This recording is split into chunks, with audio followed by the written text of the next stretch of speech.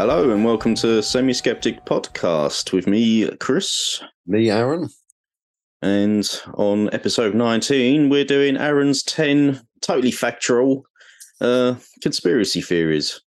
I don't know, is there any cryptids or anything amongst your stuff? There's a few oddities dotted about the place, we'll say. Now, the first, because I spoke to you earlier in the week. Yep. And I was saying, like, I was looking at some sort of like traditional ones, like the Illuminati and a lot of secret organizations I was looking into. But then it turns out that's really fucking boring. So I thought, I don't even enjoy reading about these. So no one's going to enjoy listening to a cunt who doesn't enjoy what he's reading. So I thought, fuck that nonsense. Yeah. So I thought, I'm just going to go and have a look into the shit that I'm interested in and be like, fuck it, let's have a look. So people who've like listened to us so far, I like to think a moderately reasonable person. I like to look at facts and stuff as I see them and whatnot. But I thought there's a few things I've mentioned in the past on here. We've never really gone into detail. But there's also things that people know of me from our casual episodes. Like we like a bit of history, don't we? You and me. Yeah, absolutely. Yeah. If there's a good documentary, I'm on in. Yeah. I'm all about it. So this first one, which I thought was interesting, was the death of Nero. Now, he's that Roman emperor that he was like one of the Caesars back in the day. Now, back then, there was... Because he committed suicide in the year 68, which is mental when you think about it, isn't it? Yeah, that was nearly 2,000 years ago. It's the year 68. Yeah, that's fucking crazy. Yeah, it's just like, we're not even a century into this yet, but we're getting there. So he committed suicide around that time. But even back then, there were all these conspiracy theories running around saying, I heard he's still alive and he's run off to Asia where he's adored and worshipped and stuff, and he's just restarted over there, sort of thing. So that was sort of going about quite a lot of the time, which is interesting because obviously it weren't that long ago we were talking about Hitler fucking off to Argentina. Yeah.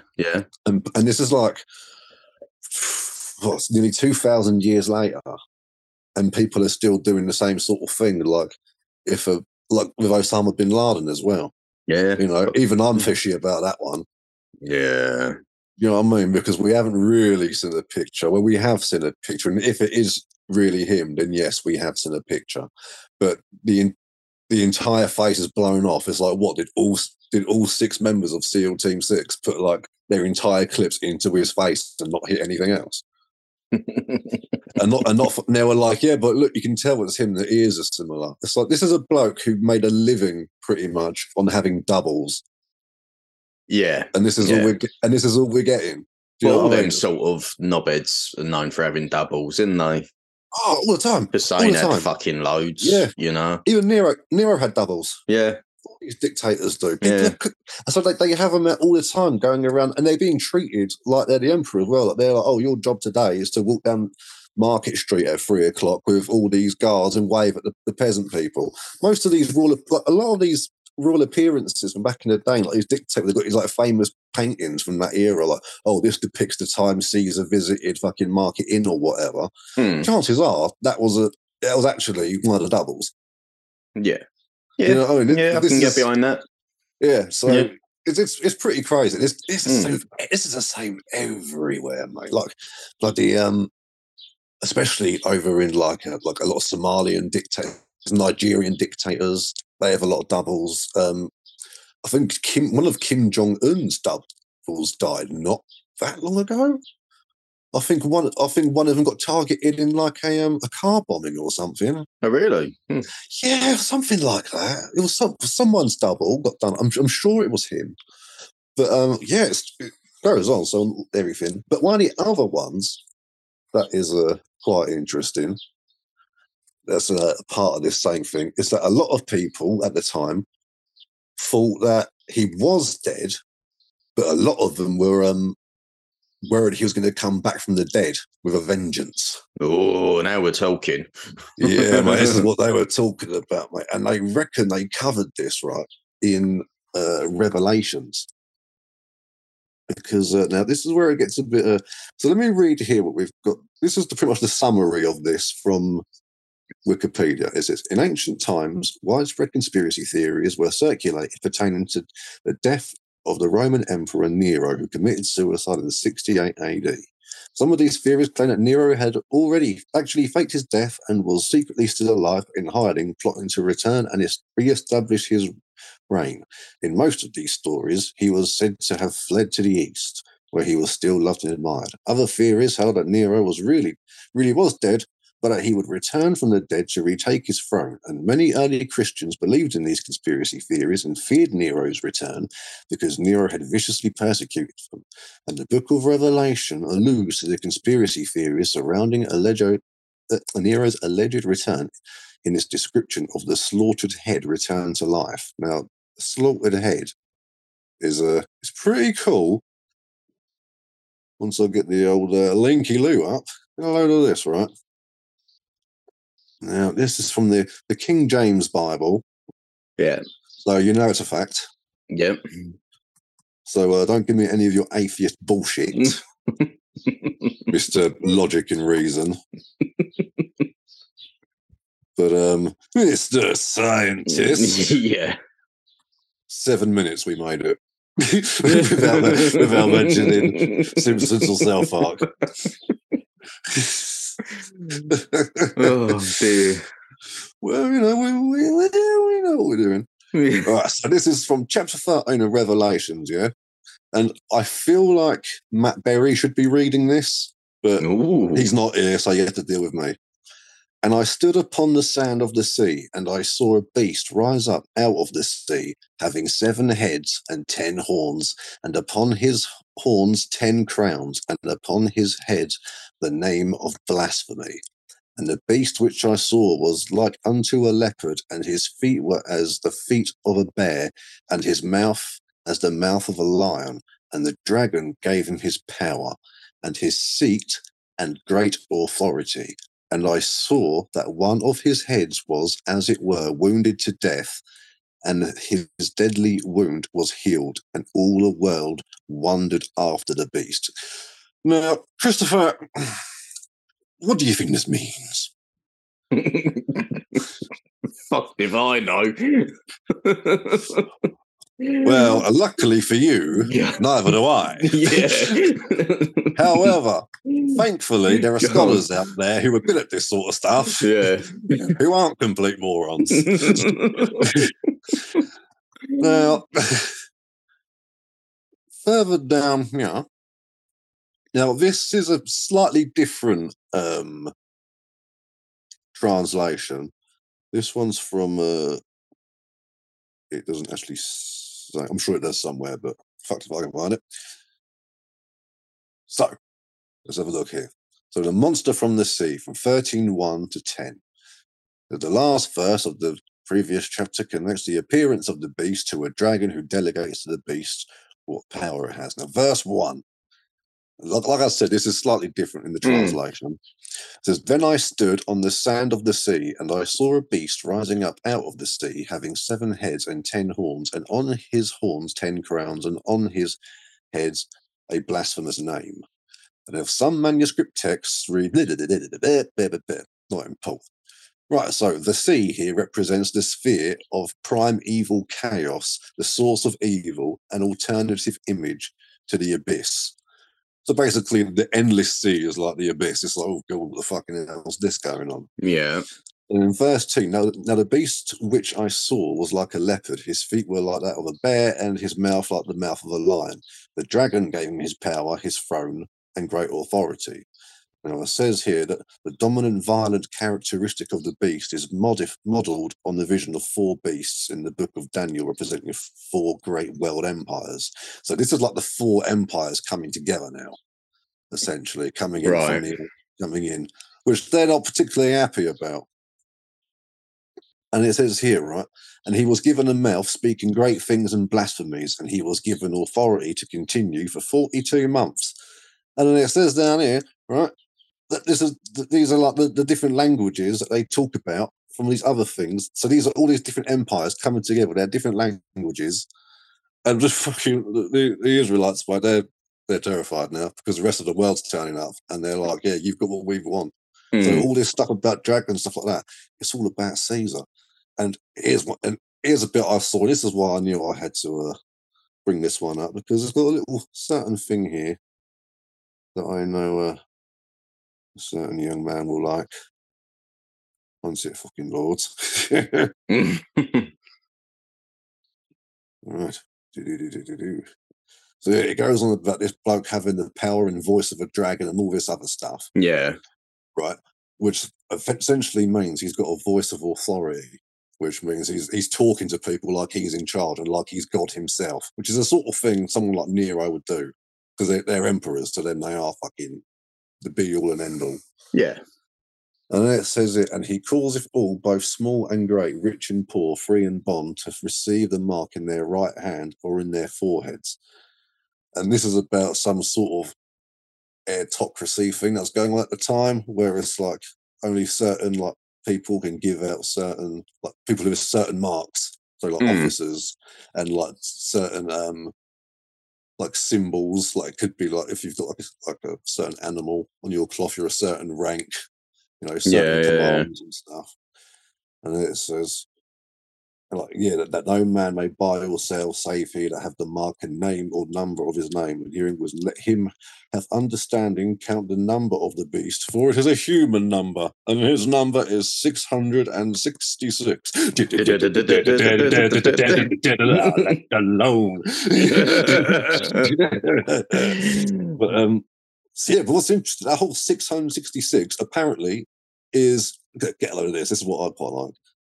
Now, the number 666 is unusual for being a triangular number that is the sum of all numbers from 1 to 36, and is also doubly triangular number because 36 is the sum of all numbers up to 8, and the eighth such number in the power of 8 and 36 is 1, 6, 2, 1, 55, 120, 231, 406, then 666. Bingo. Making 666 the eighth power, and Nero was the eighth Caesar. Right. So he was the eighth one in power. So what I liked about this whole thing is that it sort of opens up a whole kind of like, because you look at something like that and you think, that's a pretty cool conspiracy. But when you see what's connected to it, most of the Bible is basically war stories. And it's like just dressed up as something else, because apparently people can't like translate stuff properly, or they're just really cool and they're really creative, which means if it's filled with so much creative writing, you got to wonder what other artistic license was taken. So that's cool. I enjoyed that one. With the whole beast thing, does it say about anything about the 7 heads? Like, is that a reference? And the 10 what was it? 10 horns? 10 crowns. Yeah, 10 horns and 10 crowns. Yeah, that apparently, I can't remember exactly, because there is so much to this. You could go so deep on it. But I think there was something like there's like 7 heads of state or something, and there are 10 like 10 like warriors who are the horns, and each one has their own king who they're there to represent or something, or some. There's loads, but it's all basically based on like historic facts, but it's just really dressed up. But okay.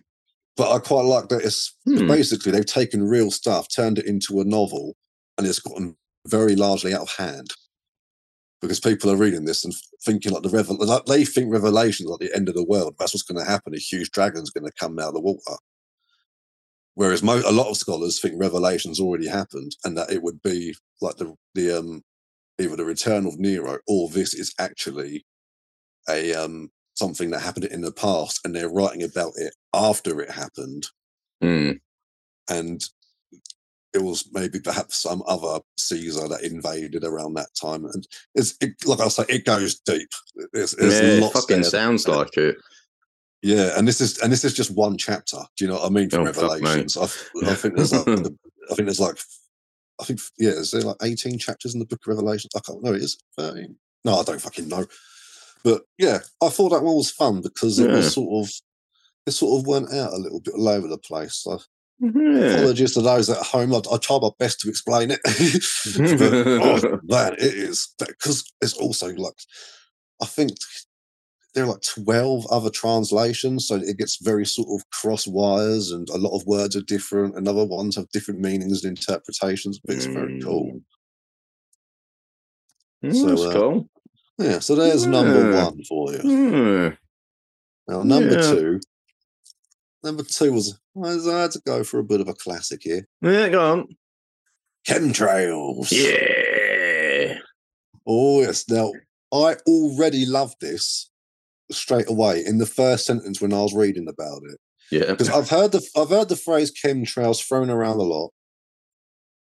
Yeah, and I've seen like little snippet videos, thinking maybe they only explain like the surface area of it, but it turns out there isn't actually a lot to this.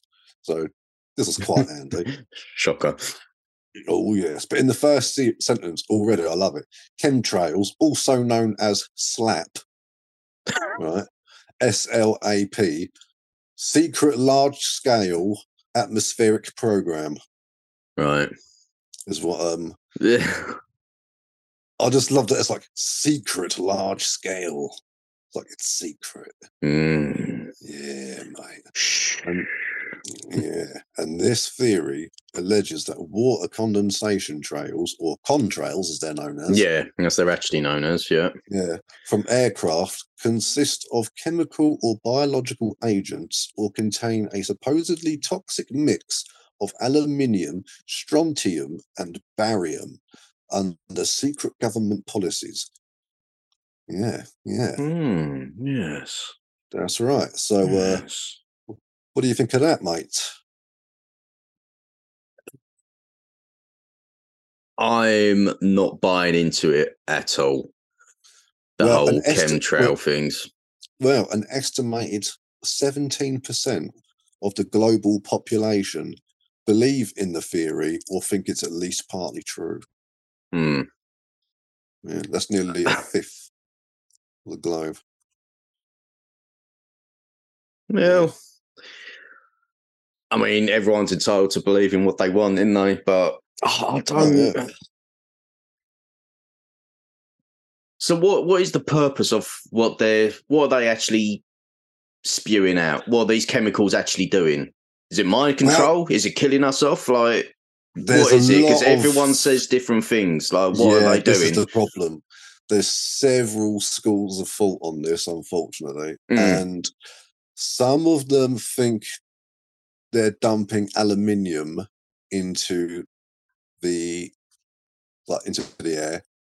So that it can reflect some of the light away from the planet to reduce global warming. Okay. They think that's one of them. Though that's not really a popular one anymore because of like the whole sort of because this was back sort of when it was kind of common knowledge that like global warming isn't real. It was under the Bush administration when there was all like, the government and its scientists agree that global warming doesn't exist. So there was people like saying that they're secretly trying to fight it with this sort of thing without telling us. But obviously we know it is real now. Yeah. And the only people disputing that either don't understand exactly what's going on or they've been given bad information. But another one is like what was it? Weather manipulation, like them making like seed clouds as such that other clouds can then magnify onto, which can then manipulate weather in that way. Another one is putting out chemicals so that it sort of slowly lowers people's IQ so that they're a bit more easier to lead and manipulate, like as the public and stuff. So it's a bit more easy to be like, this is what we're doing. Okay. Because they've been dumbed down a little bit. That's like another. There's lots of these sort of things. A lot of them is sort of like, they're slowly poisoning people so that they've got to so they get ill, so they've then got to buy medicine and things like that. There's loads. Yeah, it was quite funny. I was on Instagram today, and I was just reading through some comments on one of these conspiracy theory pages, and it was funny enough about chemtrails. And obviously, I usually only go on there just to read the comments to see what fucking 100%. idiots are fucking saying. And there's this one dickhead. He was saying that it's real, and then he was like, "Yeah, well, I know because I was a former pilot." And you're like, "No, you fucking weren't. Look at your profile. There's you outside a caravan. You weren't a former pilot. Like, you live in a trailer park. Like, stop talking bollocks." What are you fucking on about? You get a lot of people throwing credentials around. Yeah, but honestly, this person, he was like a proper fucking redneck, like proper white trash, you know. And he was like, "Yeah, I was a former pilot. The government made me drop all this stuff." And you're like, "No, you're not. Look at you, man. You sit outside drinking moonshine all night and all day. Who are you trying to kid?" Yeah. Yeah. And but in 2016, the Carnegie Institution for Science published the first ever peer-reviewed study of the chemtrail theory. So basically, they want to try and nip this in the fucking butt. And 76 out of the 77 participating atmospheric chemists and geochemists stated that they had seen no evidence to support the chemtrail theory or stated that chemical theorists rely on poor sampling. So what's interesting there, though, is that those 76 of the 77 said that is bollocks. And I am probably going to side with them because that's 76 experts that I'm not. Yeah. But one of them clearly thought, maybe there's something to this. And I'd love to know what it is that they think is, because a lot of people will see that and go, "See, one of them knows the truth." Yeah. Whereas most of us will be like, "No, that's probably the guy who came bottom of the class." Yeah. Because there's always one. Yeah. You know, we've all been to the hospital where, you know, a doctor's left a pen in somebody and you're like, "Oh, whoops." You know, it's like we've all met doctors who are idiots. I'm sure there are fucking chemists who are idiots too. Yeah. People assume because you're good at science, you must be great at everything else. It's like Albert Einstein couldn't even tie his shoelaces. He couldn't figure it out. Yeah, Velcro shoes. Yeah. I didn't blame him. Velcro shoes are for pimps. Yeah. So the chemtrail one was an interesting one because but it all really just starts because they look at the old like contrails, like the condensation coming at the back of like jetliners and stuff. Yeah. And they look at that and they're like, that's it. And because apparently some of them say the ones that stay small and thin are real contrails. The ones that get bigger and wider are chemtrails. Right. Yeah, I don't know why they're qualified to make that distinction, but that's there's a fact, Chris. All right, get over it. Okay? Yeah, this is exactly what people in the comments were saying. I was reading today. And you know, do your own research. I'm sick of making sheeple. Yeah, I'm sick of making bold claims and then being the one with the body of proof. What do you think this is? Nazi Russia or something? But see, I thought chemtrails would be fun because that's one that gets thrown around an awful lot. Yeah. And I never really sat there in, but I just love how it's called, like, also known as SLAP. And it's known as Secret Large Scale Atmospheric Program. And it's like, but that doesn't spell slap, does it? It's like, never mind that. Doesn't matter. It's called SLAP. Ignore that. Yeah. Forget the second S that comes after L. Okay, this is SLAP. Well, it's all SLAP, isn't it? No, it's not a SLAP, right? Okay. Yeah. So don't even try it. Fucking hell. But for people who are wondering what chemtrails were, that is them. And that's so in the future, if for the more faithful listeners, if ever that comes up, people will know what it is we're talking about. Because they come up a lot, man. For some reason, a lot of these different like separate conspiracy theories. Like even flat earthers, they're all in for chemtrails. Of course they are. And all that sort of stuff. And I suppose they think 5G is brainwashing us all and all that bollocks, and it kills all the birds. No, actually, it's giving us COVID. Oh yeah, that's it. Yeah, get it right. Yeah. I'm not sure how it gave us COVID, but gave us COVID, but brilliant internet speeds. Yeah, I can live with it. Yeah. Because what was it? 4G was Ebola and 3G was swine flu, was it? Or bird flu or something? Probably around that time, yeah. Yeah. Swine flu, yeah. I think it was around that time. And that bloke on Instagram was like, tell me it's a coincidence. Like, all right, it's a coincidence. Yeah, there you go. That's the end of that chapter. Yeah. Fucking idiots, man. Right, number 3. Can't lay it on me, sir. Now, this one, my friend, was submitted by a fan. Ooh. And this is local to you, my friend. Go on, must be true. Go on. Now, you asked at the beginning of the episode, do I have a cryptid? And yes, I do, sir. Go on. Let's hear it. Are you aware of the Rat Man of Southend? I have actually heard it, yeah. I don't know any of the details, but I have heard the name, the Rat Man of Southend, yeah. So do intrigue me, my friend.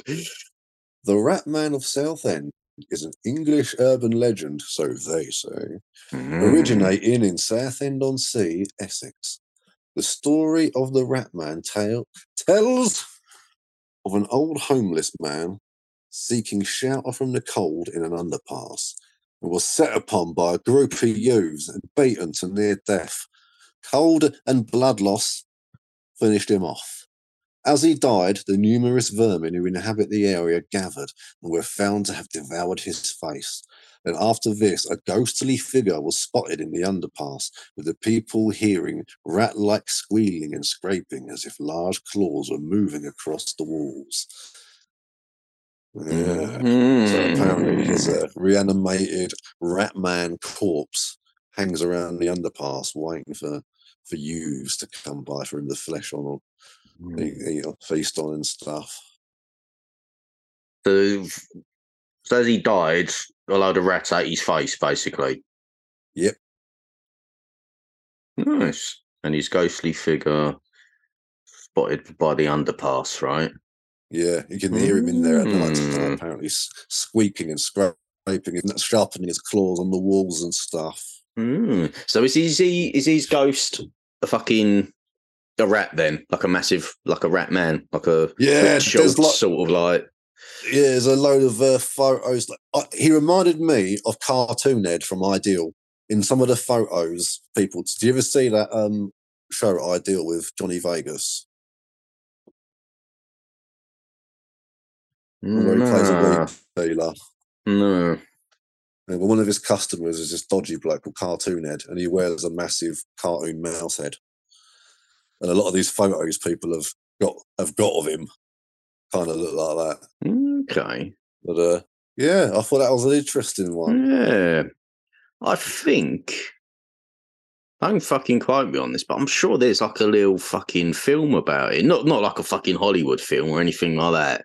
There is. But like one of these like little film festival things. I'm sure there is. Did you say there is?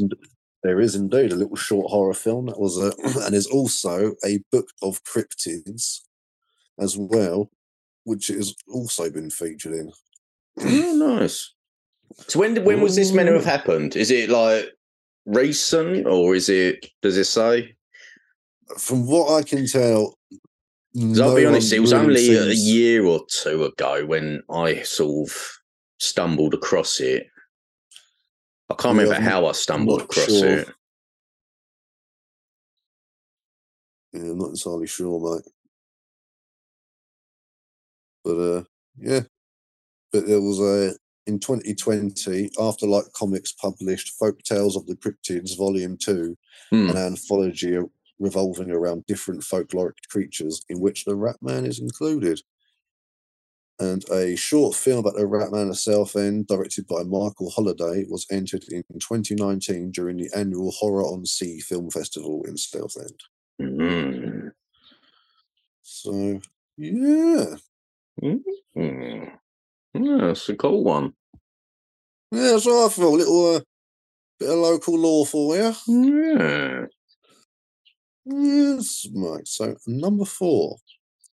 Now, I've mentioned on this show before, there's a village near me called Pluckley. That's like mega haunted. Yeah. So I've chucked that motherfucker into the mix. Yeah. The Pluckley hauntings. At one point, Pluckley had an entry, right, in 1989 in the Guinness Book of Records for being the most haunted village in Britain, with 12 ghosts reported. But they don't have that category anymore because it's ridiculous. How do you prove what hauntings you've got? And it's like, all right, I'll break the record. I've got 13 ghosts in my town. No. There you go. As that, yeah, well, I got 14. You know what I mean? It's like you can't disprove 15. One or the other. Yeah. So there's like, yeah, we're not doing that anymore because it's ludicrous, basically. Yeah. Not their exact words, but let's be honest. You know what I mean?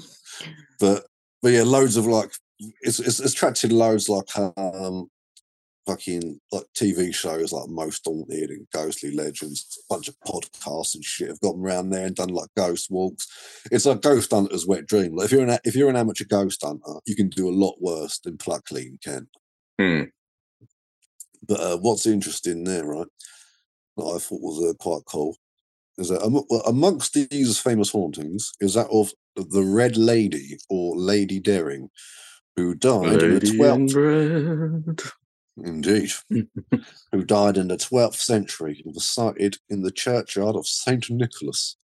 And other reputed hauntings include a ghostly monk, a phantom highwayman, and a gypsy woman called Susan Richardson, who died in mysterious circumstances. There's always a monk, isn't there? Yeah, well, mate. There's one in Basildon as well. I get about. Probably the same bloke. He migrates. Probably is, yeah. Hops on the bus. Yeah, he does the day shift in Pluckley, does the night in Basildon. Yeah. He knows, right, in this economy, I can't blame him. No. Bloke's got, you know, he's got little spookies to feed. You know? He's got things to do. But you know this. Now, traditionally, a lady in red, or red lady, is a type of female ghost similar to the white lady or banshee. Yeah. But according to legend, is more specifically attributed to a jilted lover, prostitute killed in a fit of passion, or a woman of vanity. Such a figure is thereby seen as a victim of objectification. In all cases, the lady in red is wearing a scarlet or blood red dress, and she is said to typically be friendly in disposition, with a story attached to historic hotels, theatres, or other public places, with a higher frequency of reports from old mining communities due to the prostitution trade. So any of these ladies in red, they're sort of like had some sort of promiscuous sort of laugh. They're your more exotic flavoured banshee. Yeah, so I thought that was quite a nice little connection there, because we covered banshees before. I liked how they felt the need to mention that she's seen in a red dress, because the name doesn't clear it up very well, does it? To be fair, we live in a world where 17% of people believe in chemtrails. Yeah. And they have do not drink on bleach bottles. Yeah. So I can see why they may need to clear some things up. Yeah. So, like, lady in red what? Wellingtons? Red hat? Stockings? Be more specific.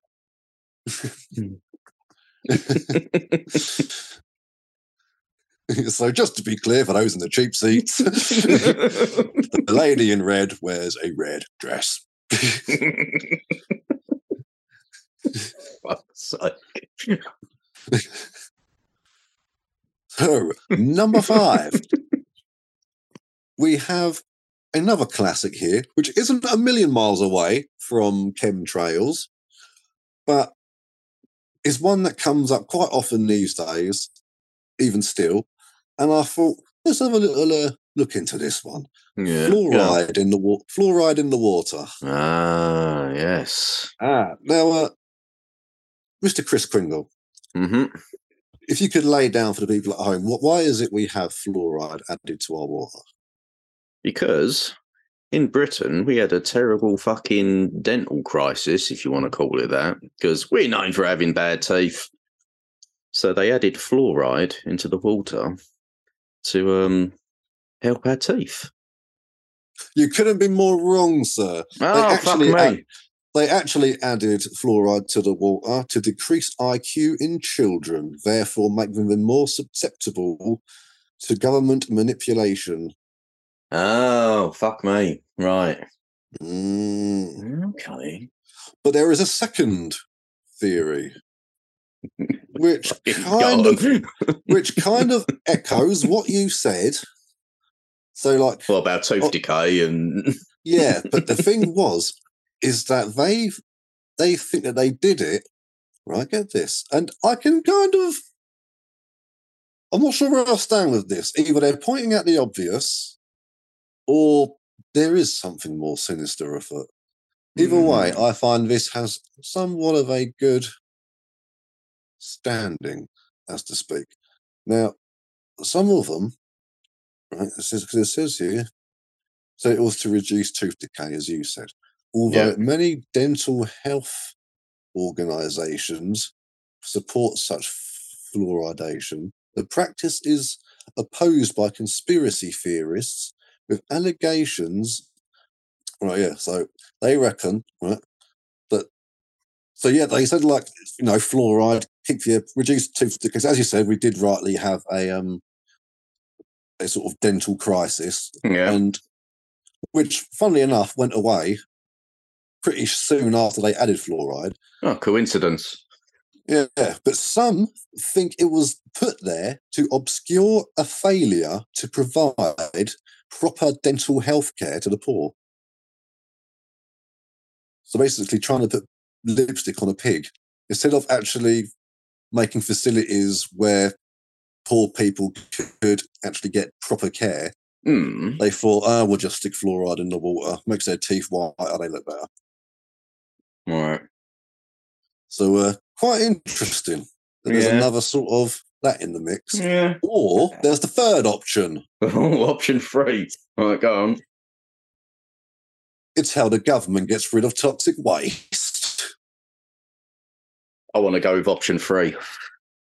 100%. That's 100% what they're doing. Final answer. For fuck's sake. How the fuck? You don't want to hear the fourth theory? Oh, fuck me. How many is there? Go on. Well, this is the last one, and this was promoted by the John Birch Society in the 1960s, which described fluoridation as a communist plot to weaken the American population. So they obviously did it in America in the 60s. So I looked into this, and we looked at their data and went, oh, wow, that worked really well. How did you guys manage to do that? And they were like, fluoride in the water. Amazing. We'll try it. Guess what happened? It worked. Yeah. Now, it's true. Too much fluoride can kill you. Yeah, absolutely. Guess what? Too much water can kill you. You know, too much of anything can fucking kill you. Yeah. So, fucking... I'd like to know how these people who think some of this bollocks, how do they explain? Because there's some foods that naturally contain fluoride. Potatoes do. So what? There's food that contains cyanide. Yeah, spinach contains fluoride as well. Grapes as well.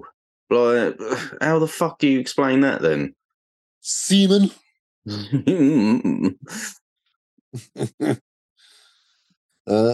Yeah. So, I like fluoride in the water. It's a fun one. Yeah, it's a fun one. The chemtrails. Again, like the chemtrails, there's lots of schools of thought. It's like they can all agree on the source, but they can't agree on the outcome. Yeah. which tends to be one of the problems. Tends to be the case when people are talking out their arse, unfortunately. It's a hoedown. It's a hootenanny. It's a hoedown. Yeah, a little bit of a fluoride in the water. That'll do you good, mate. It'll do you good. Drink it up. Drink your yummy fluoride and get your nice healthy teeth. Yeah, that's it. Yeah. Now, number 6, I think. Yeah. Yes, number 6. Now, this one's a very short one. Go on. But up until, they reckon, right, up until the successful mission of Yuri Gagarin going into orbit and back, or whatever it was. Yeah. There were other cosmonauts sent into space who didn't make it back. On the Russian side, or? Yeah, because cosmonauts are Russian astronauts. Yeah, of course, yeah. So there are many reports, right, of lost cosmonauts that stem from crashes that occurred during the Soviet space program, right? And there was also these reports by these 2 amateur Italian radio operators who reported hearing the sounds of a cosmonaut suffocating and begging for mercy, right, and stuff like that, as his spaceship drifted off and things like that. And there have been like other, and there's been like secrecy surrounding the Soviet scientific achievements and failures of that time period. So anything that was like, oh, that was a mission failed, like, well, don't make a record of it. We are perfect. Yeah. Everything we do works the first time. I mean, I could definitely, I could definitely believe this one. This is a spooky one, isn't it? Yeah, this is definitely plausible. It's whether it's true or not, I don't know, but I think this one definitely fucking plausible. Yeah, but they reckon this was part of the whole sort of thing, like, of they had so many errors that they were in such a small amount of time that they were able to take over the Americans. Right, we know that doesn't work. We know that doesn't work. We know that doesn't work. Yeah. So, Yuri, good luck, bro. Send down on Yuri. Yeah, because Jesus, guys.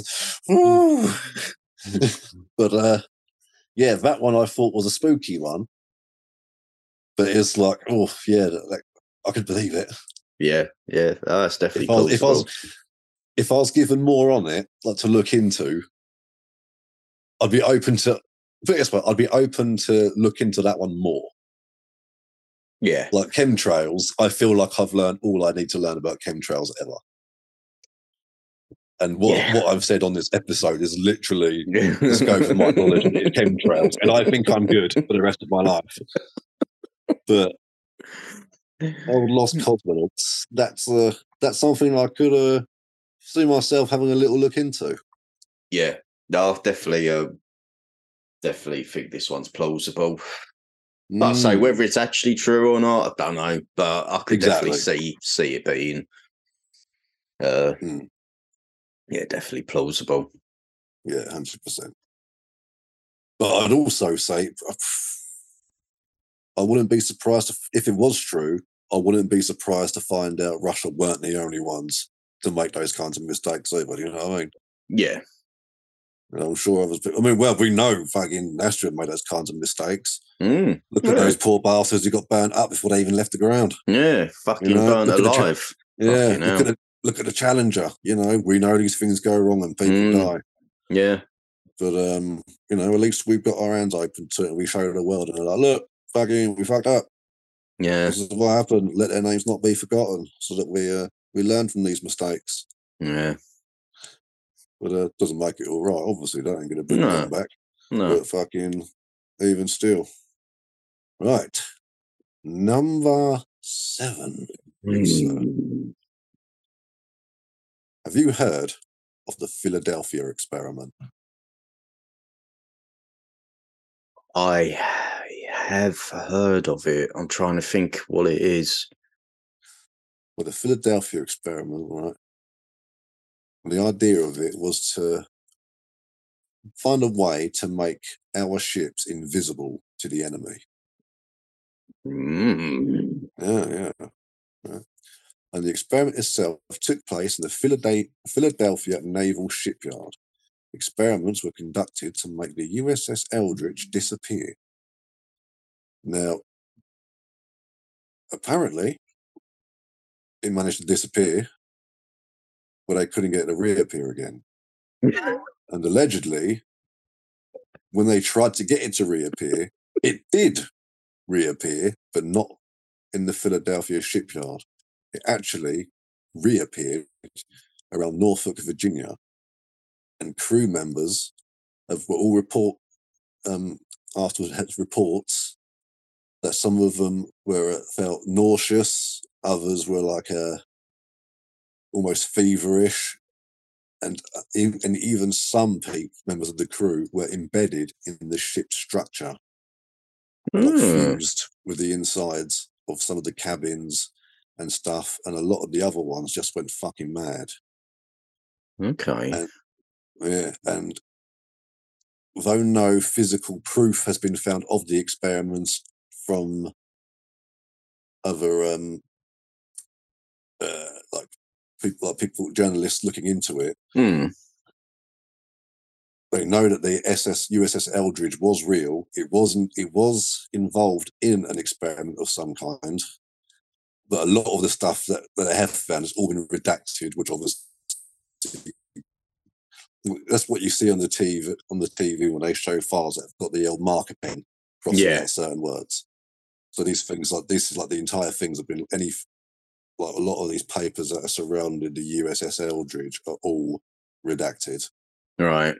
And a lot of the crew members who are still alive are, which isn't many of them at this point, they're all stick to the same story, and they all corroborate each other's stories, and some of them haven't been in contact for years, mental houses, all this sort of stuff. So the question is, what happened with the Philadelphia experiment?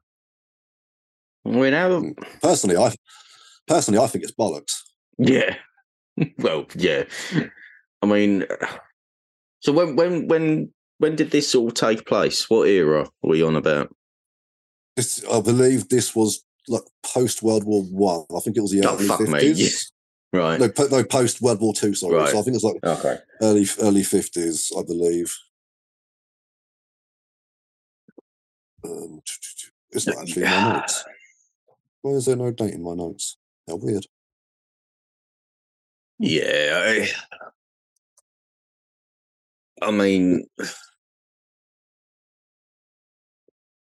yeah, it's a load of bollocks, isn't it? Let's be honest. Yeah, 100%. 100%. I mean, why do you need to make a ship invisible? Just hide behind the curve of the earth and shoot over. That's what we do. Yeah. We've been doing that for time. Just keep doing it. Pirates on pirate ships used to do that. Yeah, that's why their sails were blue and white and stuff like that. So they could get up high enough onto the horizon, but their sails would be bloody invisible, hidden by the clouds behind them. They would use the curvature of the earth to fire over. Why would you need to turn yourself fucking invisible? If you're that worried, paint your fucking ship white. They are done. Your ship's invisible. It's a cool idea, but yeah, I can't take it seriously. No.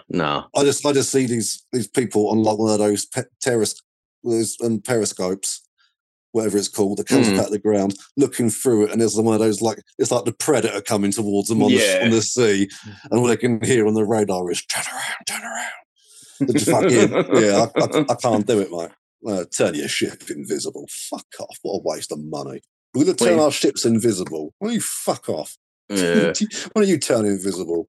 Why did I make you captain anyway? Turn ships invisible. Fucking, when you said about the whole getting infused as part of the ships, all I've got in my head is me fucking playing PUBG.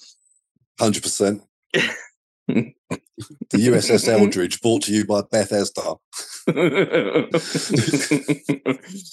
Yeah. Fucking hell. Yeah, but mate, there's been loads of films and novels and stuff based on the Philadelphia experiments, and it's a fun one. It's a fun story. Yeah. Yeah, it's a fun story. Don't get me wrong. I'm sure and I'm sure they've probably thought about this sort of shit, but you can't fucking do it. Like, no, it's a load of bollocks. You can't be having that shit. Yeah. What do you think this is? Right, so number 8, Mister. The HAARP facility. Oh. Now, ladies and gentlemen, the HAARP facility. Let me read you the. This is a little source. The source for this is called "The Truth Behind the HAARP Conspiracy." Now, this little segment from that is HAARP, or High Frequency Active Auroral Research. So, where's the P come into it?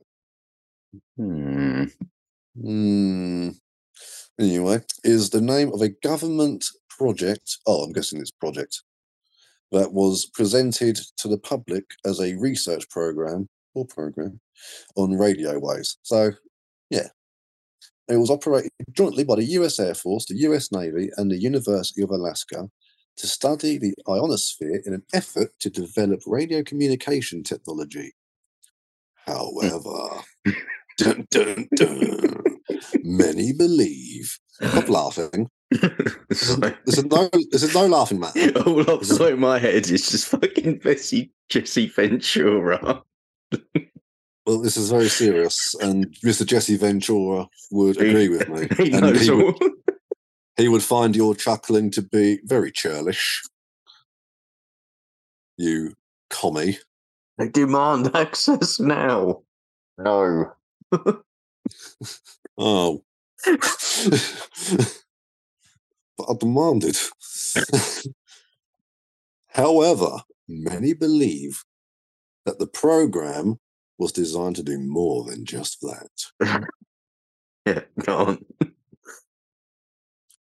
Now, popular conspiracy theories around the facility's real purpose,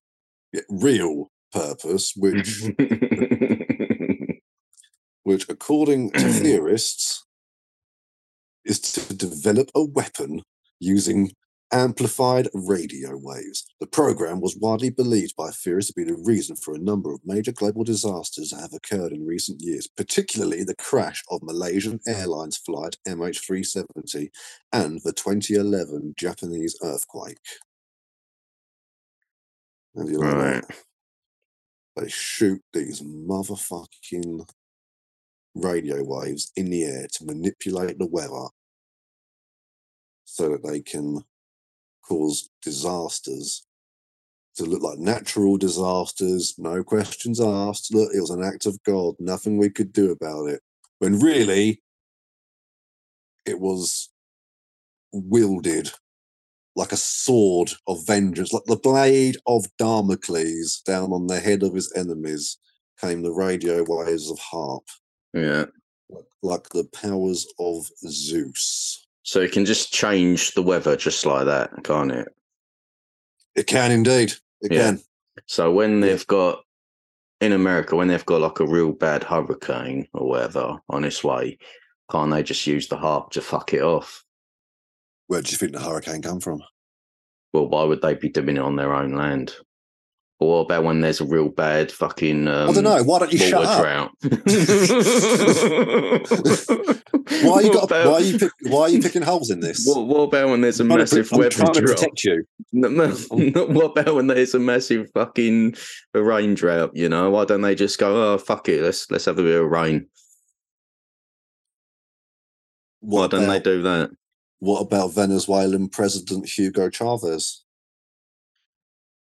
Fuck him. Yeah, I'd say the same. Yeah. Yeah, but see, the thing is, look, the effects of the energy waves from the facility antenna, which are directed to the ionosphere, these rays are then reflected back to the Earth on a very low frequency called ELF waves. Okay. Or ELF waves, as it were. Extra low frequency, Yeah, which see, it's all coming together. Yeah. Right? you should be taking this more seriously because this has serious effects on the Earth's magnetic fields, all right, as well as on human thoughts and emotions. Now, there is a little bit of truth to that because they have found. Have you heard the LFO experiments? No. This is where they played certain frequencies to people to see how it would affect their moods. And they found that certain vibrations they couldn't pick up. And music works in the same thing. When you listen to like a certain song and it makes you feel happy, that's the vibrations that are causing it to do it, as having a certain chemical effect on you. So other people might hear it and go, this is fucking white noise. But then someone else might hear it and go, oh, this is lovely, this is relaxing, this is nice. Same sort of thing on that thing there. But they can also cause rapid heating of the Earth's atmosphere, change wind patterns, and can be used to brainwash entire populations. These waves are also strong enough to affect the tectonic movements of plates, which is why the program's been blamed for floods, earthquakes, air crashes, and other global disasters that have happened since its inception. Never mind the ones that have happened beforehand. We're not talking about them. No. We're talking, right, so don't even try bringing that on.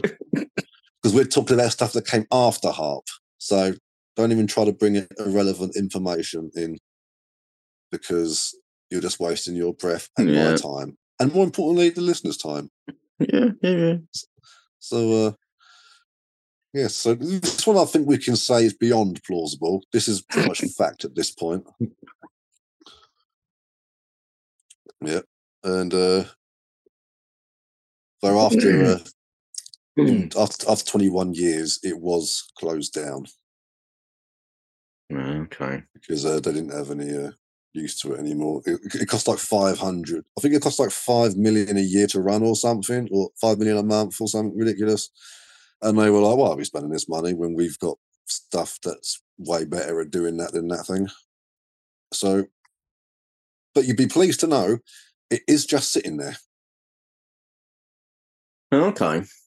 So the theory is that it was never taken out of action. Why haven't they dismantled it and sold off the bits or reused it? Because it's still fully operational, still doing their bit. And they're like, no, we closed it, remember? Did you though? Causing you earthquakes. Think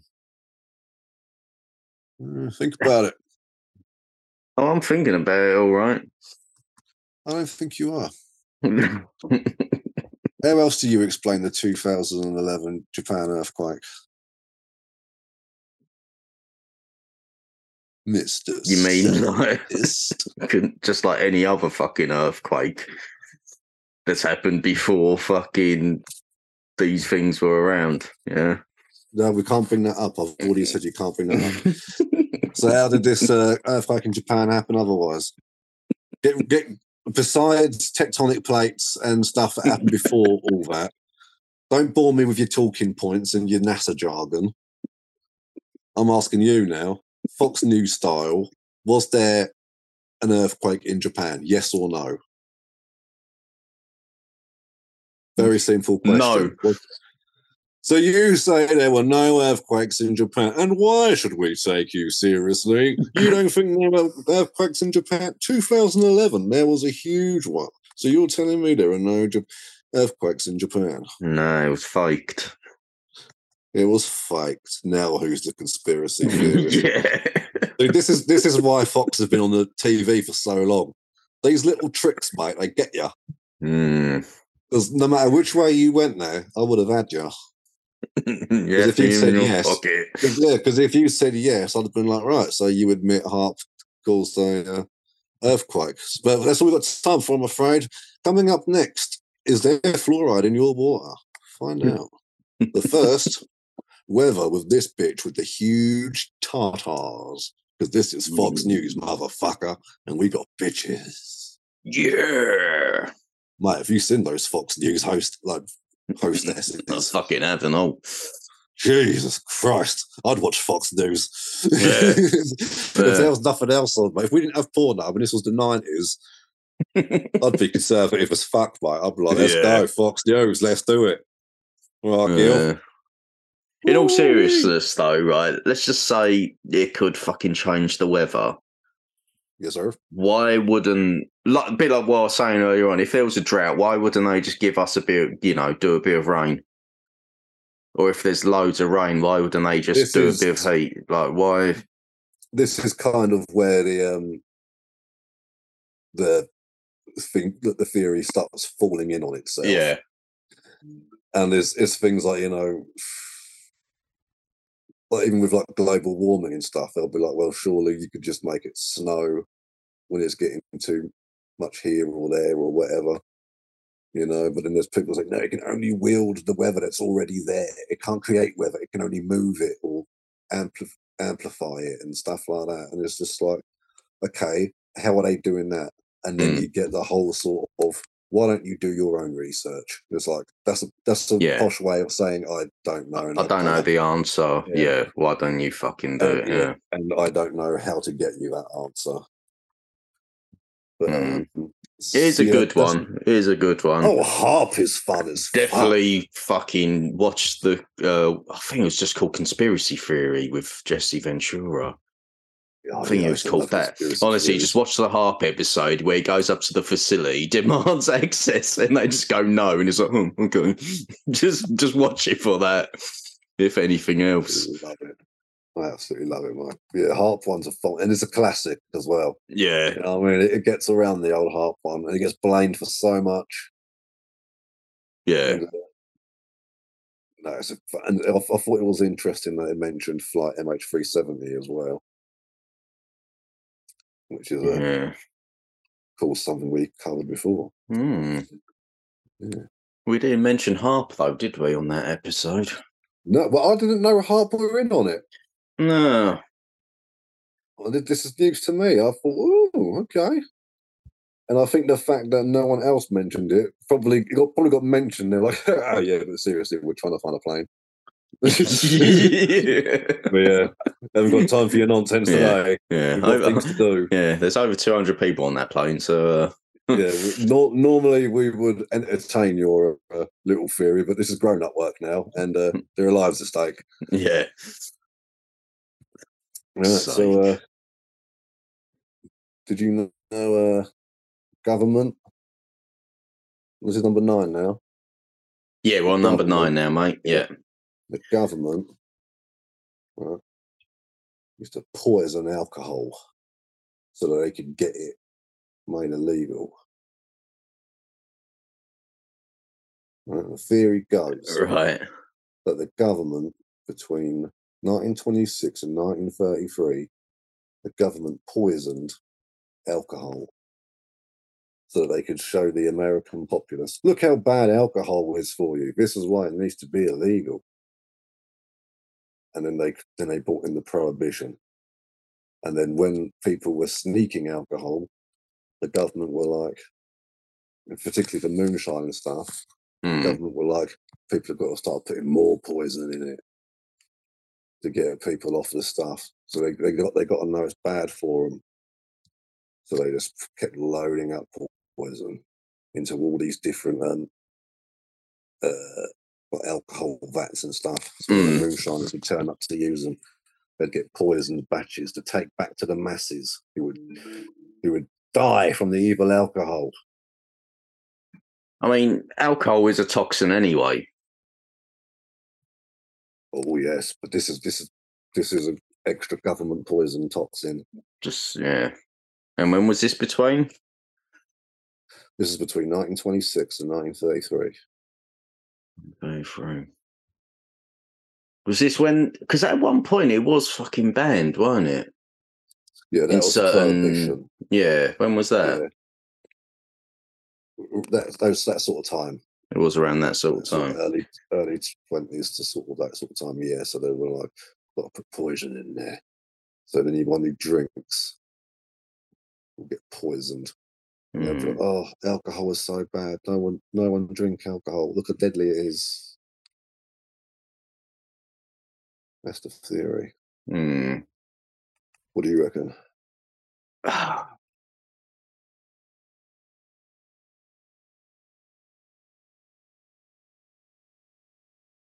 don't know. I kind of could fucking believe it, but then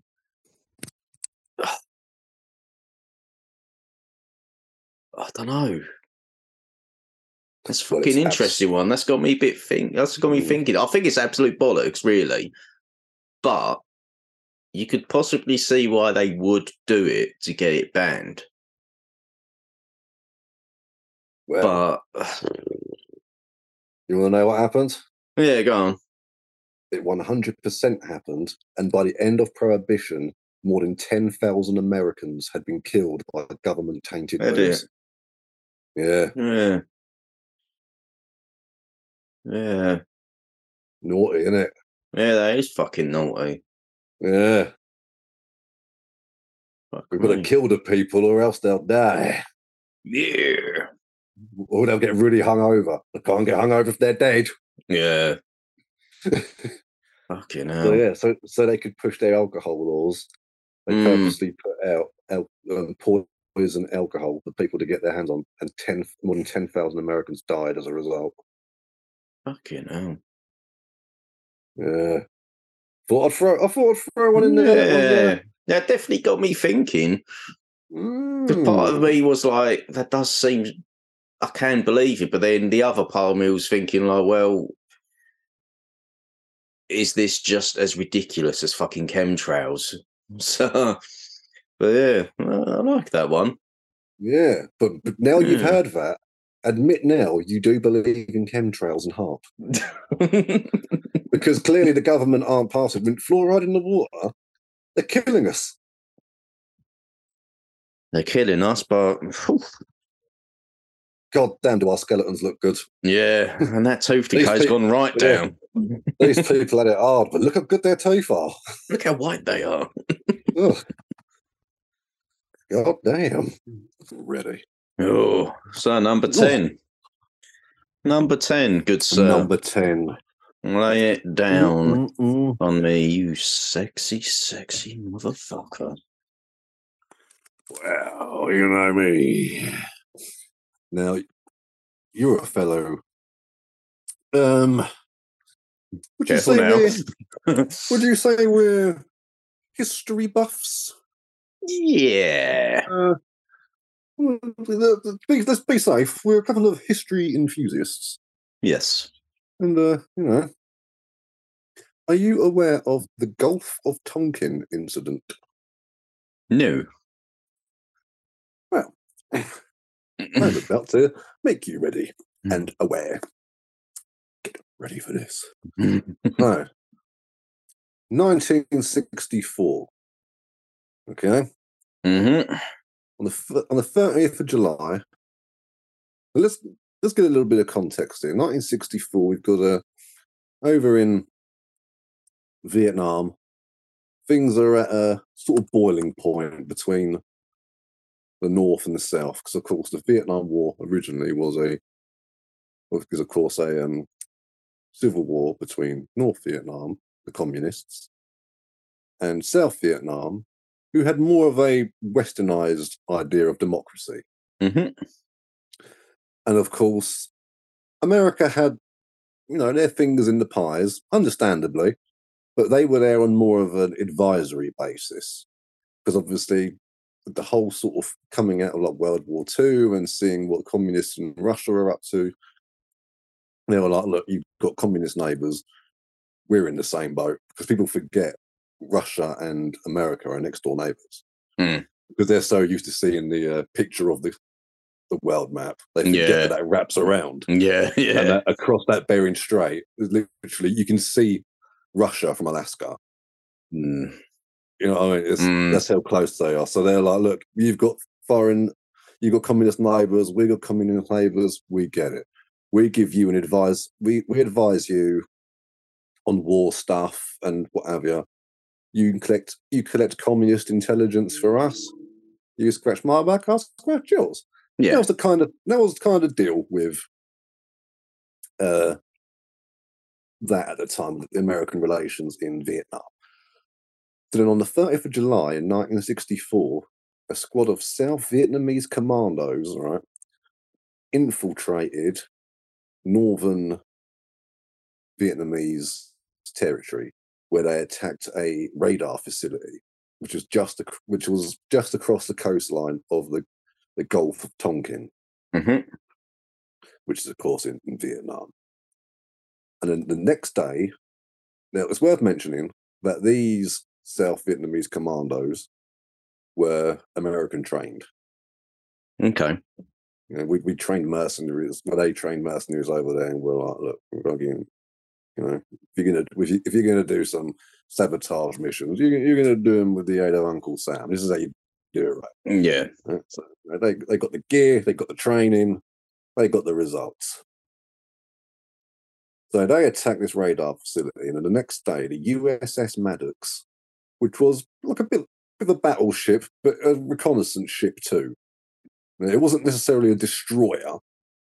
Its job was to do what they call a DeSoto missions, which is basically eavesdropping. You're out in your boat, you patrol along the shoreline, you listen out you intercept communications, hear what's being said, and then you report back to base. That's basically the job. Now, they had gone into the sort of area which was, you know, the USS Maddox begin its patrol, is intercepting the communications along that coastline. But they've got to stick with what's known as the Geneva Accords, which was a meeting in like the 1950s that said, though there was no signatures exchanged by Vietnamese or Americans, it was kind of agreed upon that there would be a certain ceasefire zones. Yeah. In like certain areas between the ocean and. So I think if you're in a certain amount of distance between the north and the south of a disputed border, I think like 6 miles north and south of that border will be considered a ceasefire zone. Right. So no one can shoot at each other over the border and shit. Mm-hmm. Well, these guys went past that apparently, so they were now in Northern Territory. They were like past the ceasefire zone. Like, right, we're here now. Us Americans, we're in your neck of the woods. So naturally, the North Vietnamese who had just been attacked the night before, are now seeing a US ship in their waters. So what do? They get 3 torpedo boats. Yeah. Send them towards the Maddox, staying within their coastal line, but just letting them know, boy, we're here and we're watching. So don't fuck around. So what does the Maddox do? I'll fire some warning shots at them. You're firing warning shots at them, okay? In their territory, when they're just on their coast within their rights, and and these guys are firing warning shots at them. Fine, okay. So of course, the 3 torpedo ships, they fire back. Maddox, being a cruiser, can move quite fast, avoids torpedoes, calls in air support. So 4 jet planes fly in, and they attack these 3 torpedo boats, severely damaging all of them to the point where they can still retreat.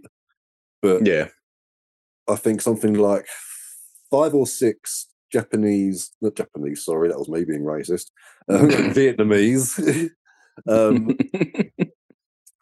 So these Chinamen, right?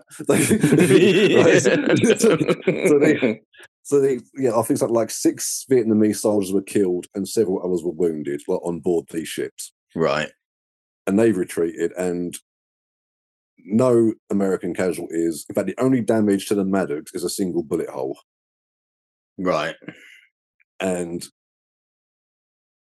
yeah, so that's on the that all sort of goes off. So no, okay. Sorry, mate, so I got my dates wrong there. Sorry, that was the 2nd of August that happened. So this was a few days after the July 30th attack. But Maddox was first seen in their waters on the 31st. I believe, when it first started its thing. And then when it came back that time and it was way too close, that's when they came out and were like, right, fucking no further. And their response was, man, I'll just fucking fire some warning shots at them. I was like, no. You don't fire warning shots at the people you're invading. That's not how that works. Okay? The people you're snooping in on, no. But they thought, no, that's fine. That's what we do. And then on the 4th, so 2 days after that attack, they go out there and suddenly they think they're being attacked again. They send back word, we're being set upon by attackers and all this lot. Permission to get air support. They go, yeah, we're sending them out. So the planes go out, and this time they do a low altitude sweep of the area. Can't see shit. They're like, no, we can't see anything attacking you. We don't think there's anything coming. You know, don't worry about it. And then they're on the ship, and they're calling back, because this is back when like he'd be in direct contact with the president, Lyndon B. Johnson, who took over from JFK. He was assassinated in November the year before, if you remember rightly. And they've got and I believe his name was Captain Henrik, I believe, of the or Captain Merrick, something like that, of the USS Maddox, and he's got hold of old Johnson and all that lot in the report and gone, look, we think we may have overreacted. We don't think anyone's actually there attacking us at the moment. We think because of the attack the other day, we're all a bit jumpy. Yeah. And we there was some weird weather. It put some stuff on the radar that we thought looked like torpedo boats, but it turns out it's not. So, disregard that basically. And then Lyndon B. Johnson went, I don't think I will. And instead went on TV and said we've been under attack a second time and that we've no choice now but to get directly involved in the Vietnam War. And that is how America got into the full-blown Vietnam War. And there was then in the Vietnam War fully blown, full-scale boots on the ground for more than a decade. And the conspiracy inside this conspiracy, because that was a conspiracy that went ahead. Yeah. They chose not to do that and used false information that they knew was false to get involved. So the thing that comes around now is, did the first attack even happen? Okay.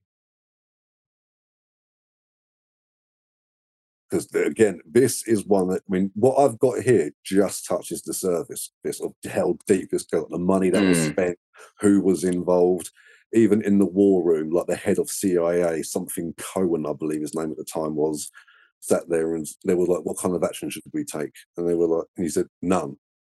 They were defending their coastline.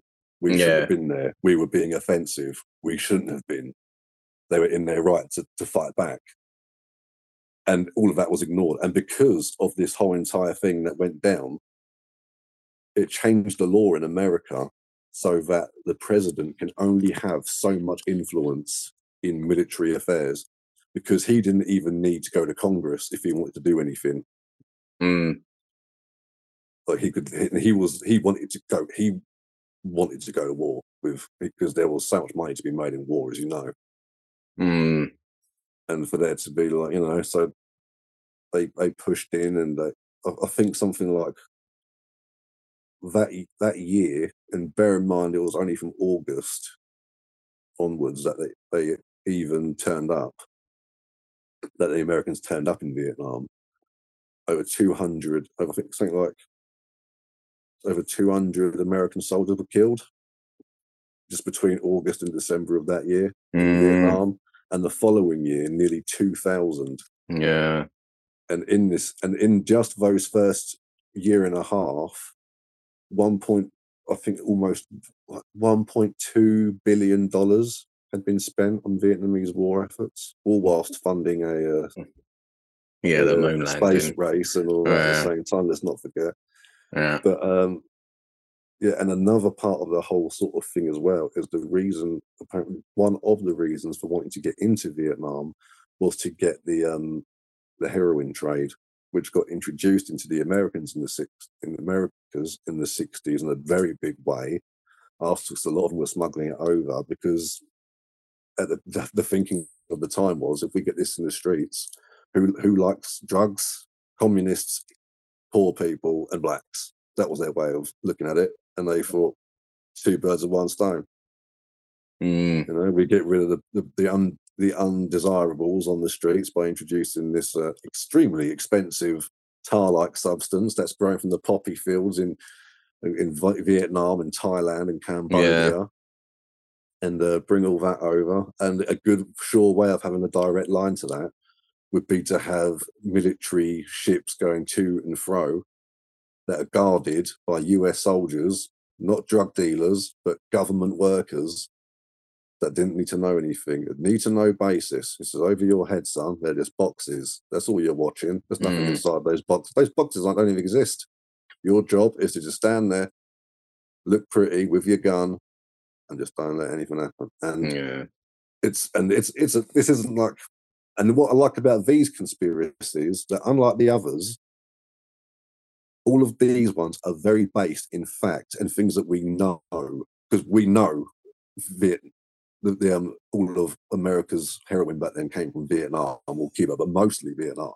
You know what I mean? Because again, them in Asia, they're very close together. They go over on the boats, the little planes over there back and forth. Yeah. And you've got military insurance from the president that your shipment's going to be safe. That's pretty good. Yeah. And in return, we get to help you fight the communists. Not a bad deal. You know, America wins both sides, win or lose. They got to fight off communists and boomerang.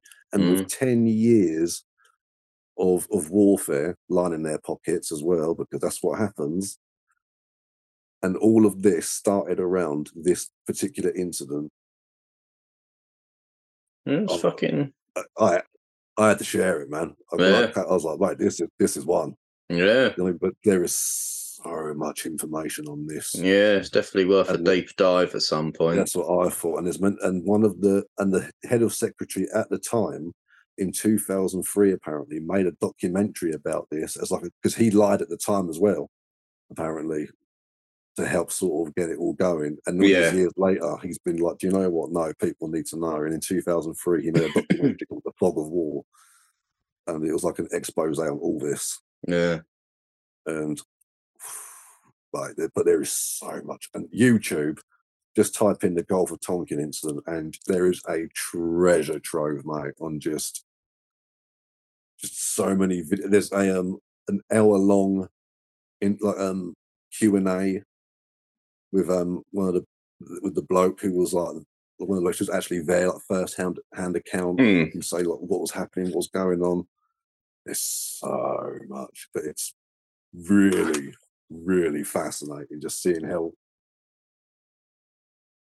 something so little can ripple into, because all they needed was the American people on board to get into this, because they wanted to go to war for years in Vietnam. They wanted to get in there, but the American people were like, nah, don't fancy it, mate. Don't, not for us. With the Korean War we've just came out of as well, people are still shaking. We don't need any of this nonsense. But when they made it so that they were now attacking American soldiers, and an attack on American soldiers, an attack on the American people, they used this this incident that didn't. But the second time, when they made out that it was them coming on the attack against them, which never happened, they used that lie to then trigger a 10-year involvement in Vietnam. Yeah. Well, that's interesting, man. Fucking interesting. Yeah. It's a mad one, and I think it would make a great movie. Or a good like Netflix mini-series or something. Do you know what I mean? Just to show, because like we've said before on this show, man, you know, people we talk about like conspiracies and that, but we've said like many times as well, like people have to remember that just because it's a conspiracy theory doesn't mean it's, you know, not true. You know? Conspiracies do happen, and this is one of them. You know, there was other ones like Operation Northwoods, where they were going to shoot down commercial American airliners so they could blame it on the Cubans. So we have an excuse to go to war with the Cubans. Yeah. JFK shut that down. I was like, that ain't fucking happening. No way. And because he leaked on that, it weren't long afterwards that he got offed. So again, this another one of the things it could have been. Yeah. Who knows, Yeah.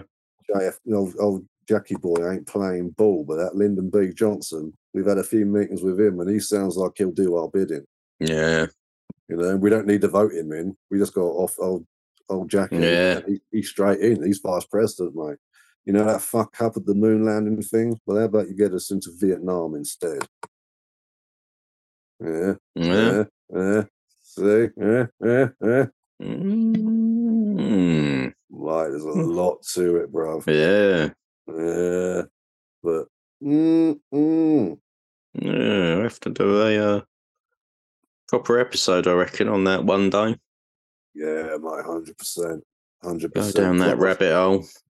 Yeah, because you got to wonder as well what else sort of like sprung from this.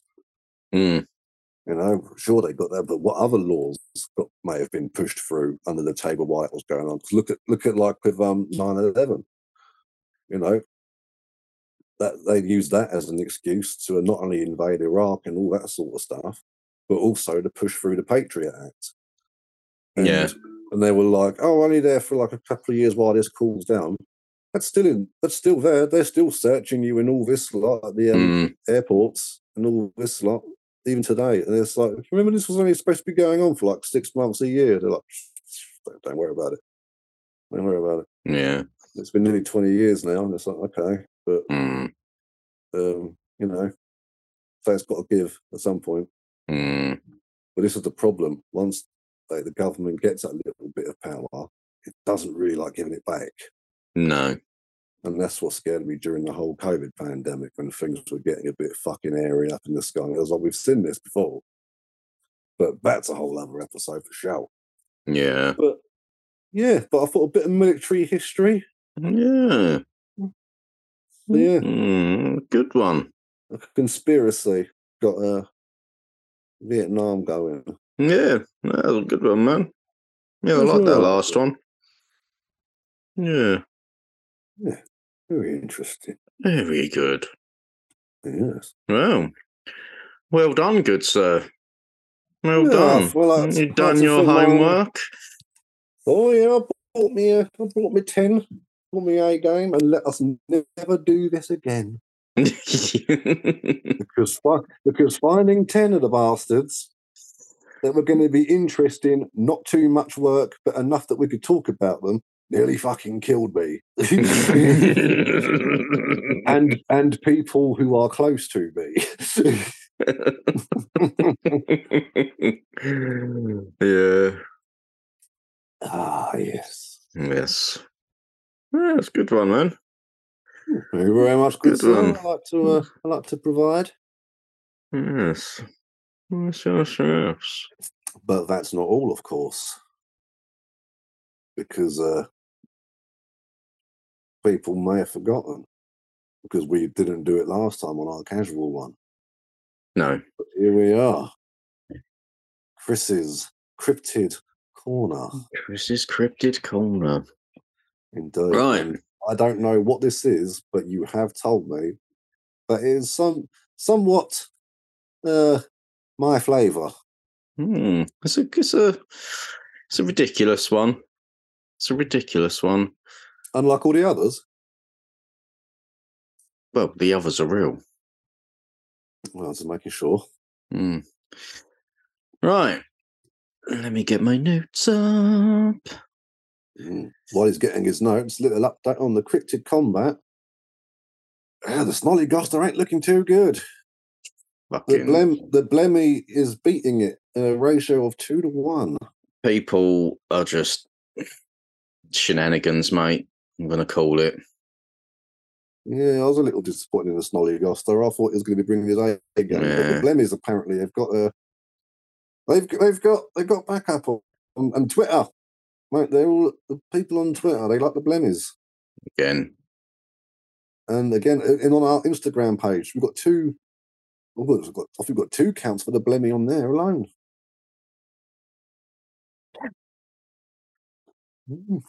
Demand a recount. And a recount you shall get, sir. I will count them again later and be like, it's the same number. Yeah.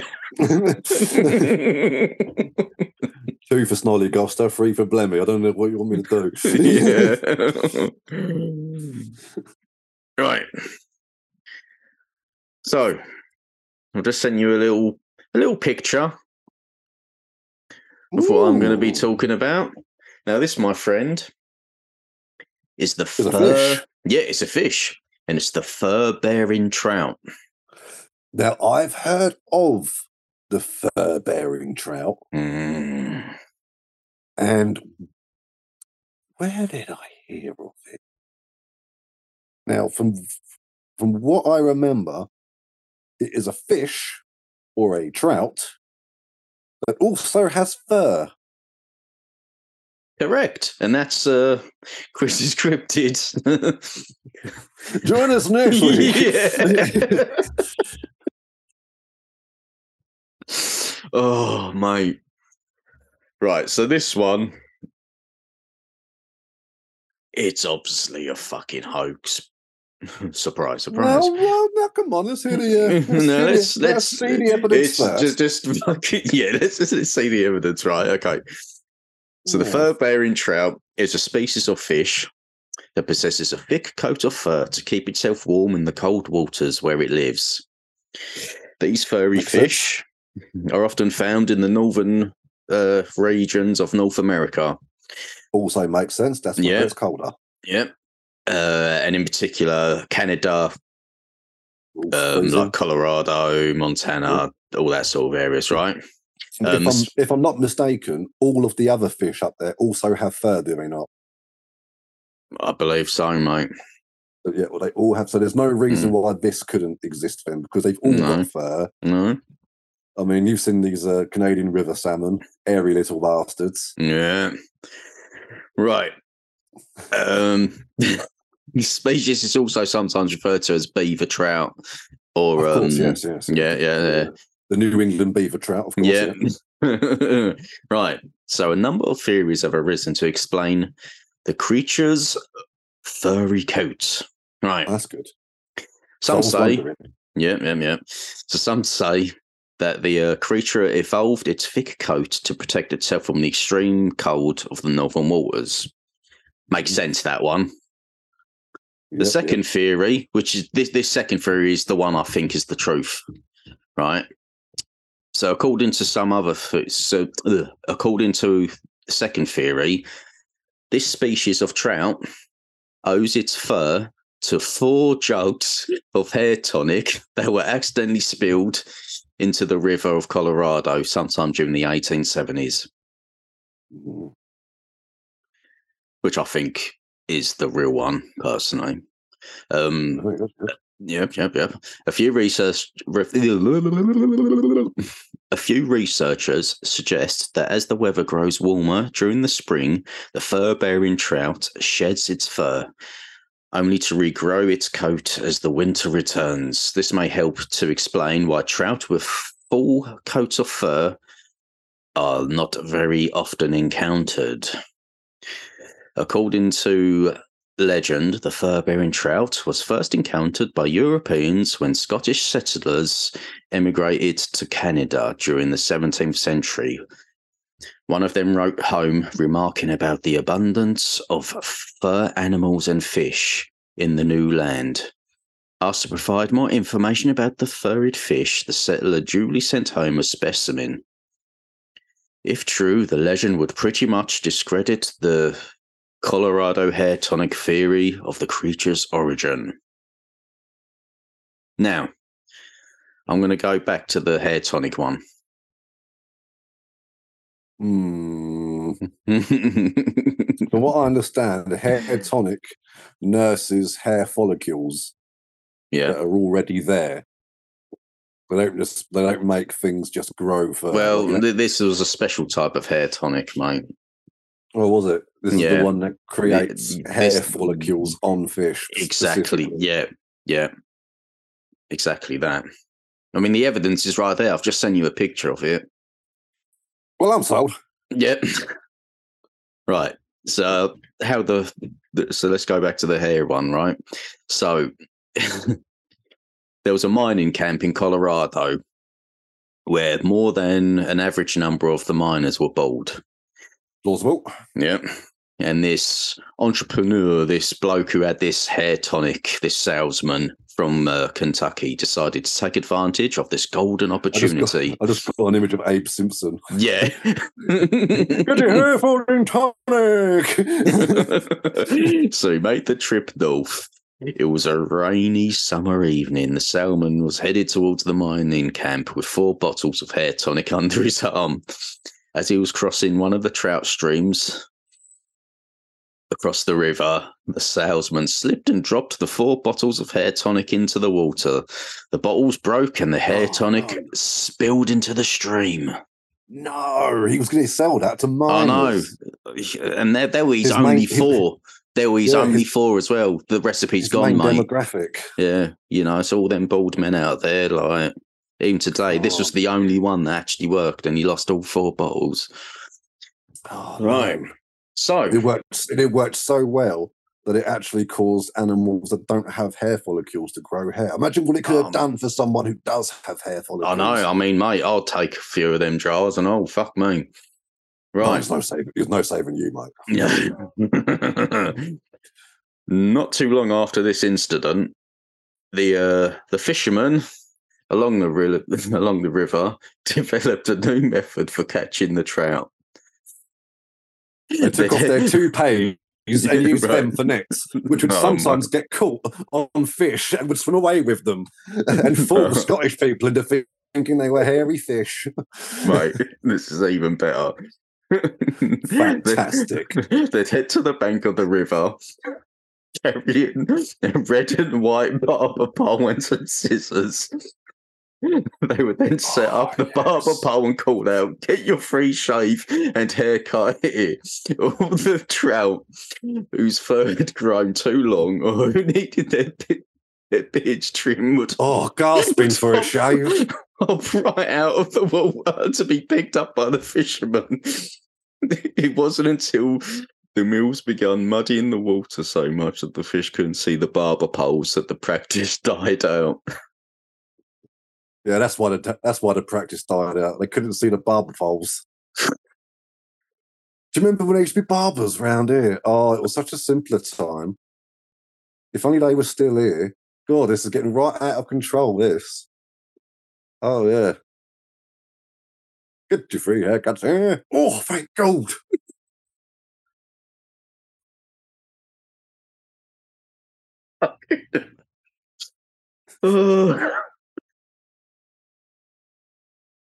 So then what happened? That's it. Mm. That's it. I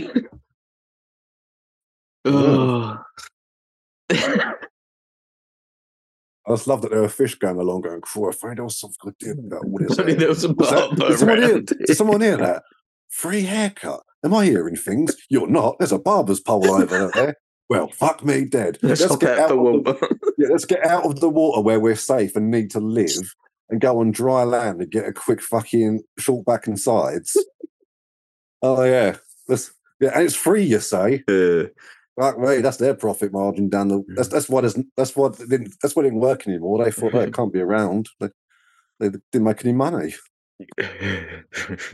That's why the trade died out. You can't be giving away your trade for free. Fuck you know. So mate. Next time you and your dad go fishing over at Shropshire, mate, take a barber's pole with you. Yeah, I'm going to, mate. And don't forget your scissors. Yeah, you've got to really sell it. You need the scissors. You've got to hold them in one hand while you call out, "Get your free haircut." Because if they look up and see you ain't got the scissors, they'll be like, "Fuck." Hang on a second.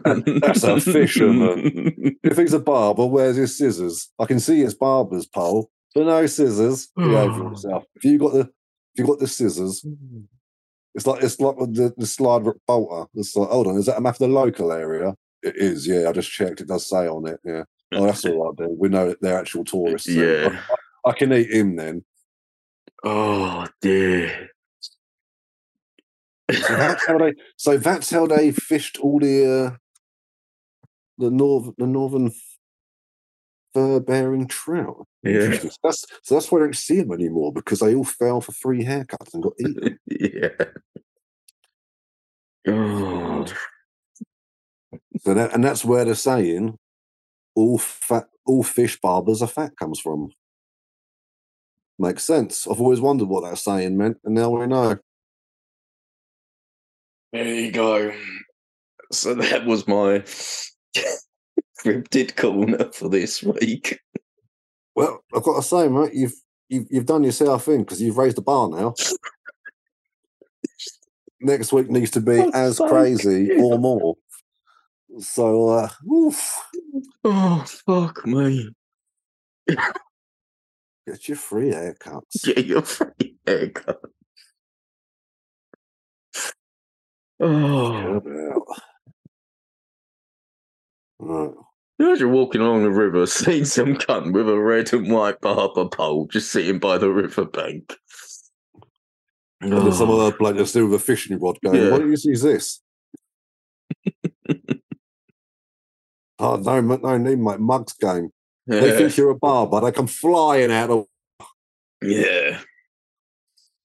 Yeah, you can't move from them. Try and stop them, offering them a free haircut. Well, I'm sold, mate. I'm sold. Yeah. Well, the whole point of this was you to bring cryptids, not real animals, but I suppose we can let it slide this once. It's just the fucking...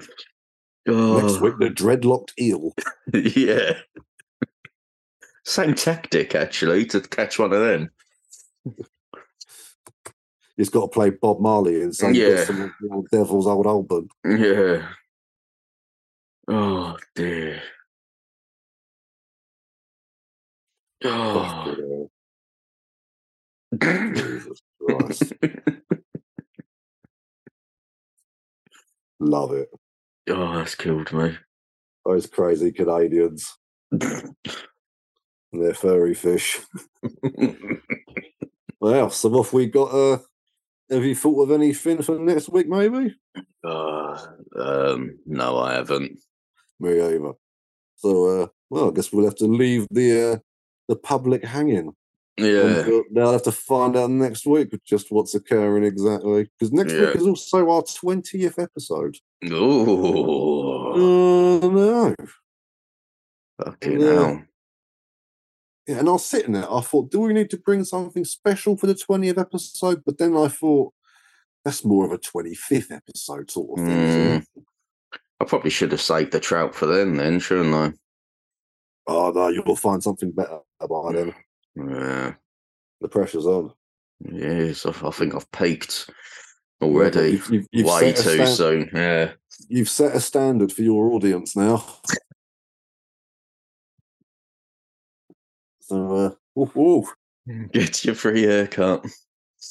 Free haircuts all round. So, yeah. Cool. So next week we will bring something fresh, funky and new. Yeah. Yeah, we'll have a little think. Yeah, I'm sure we'll suss it. Yeah. Yeah, we'll think of something. Absolutely. Well. Until then, I suppose.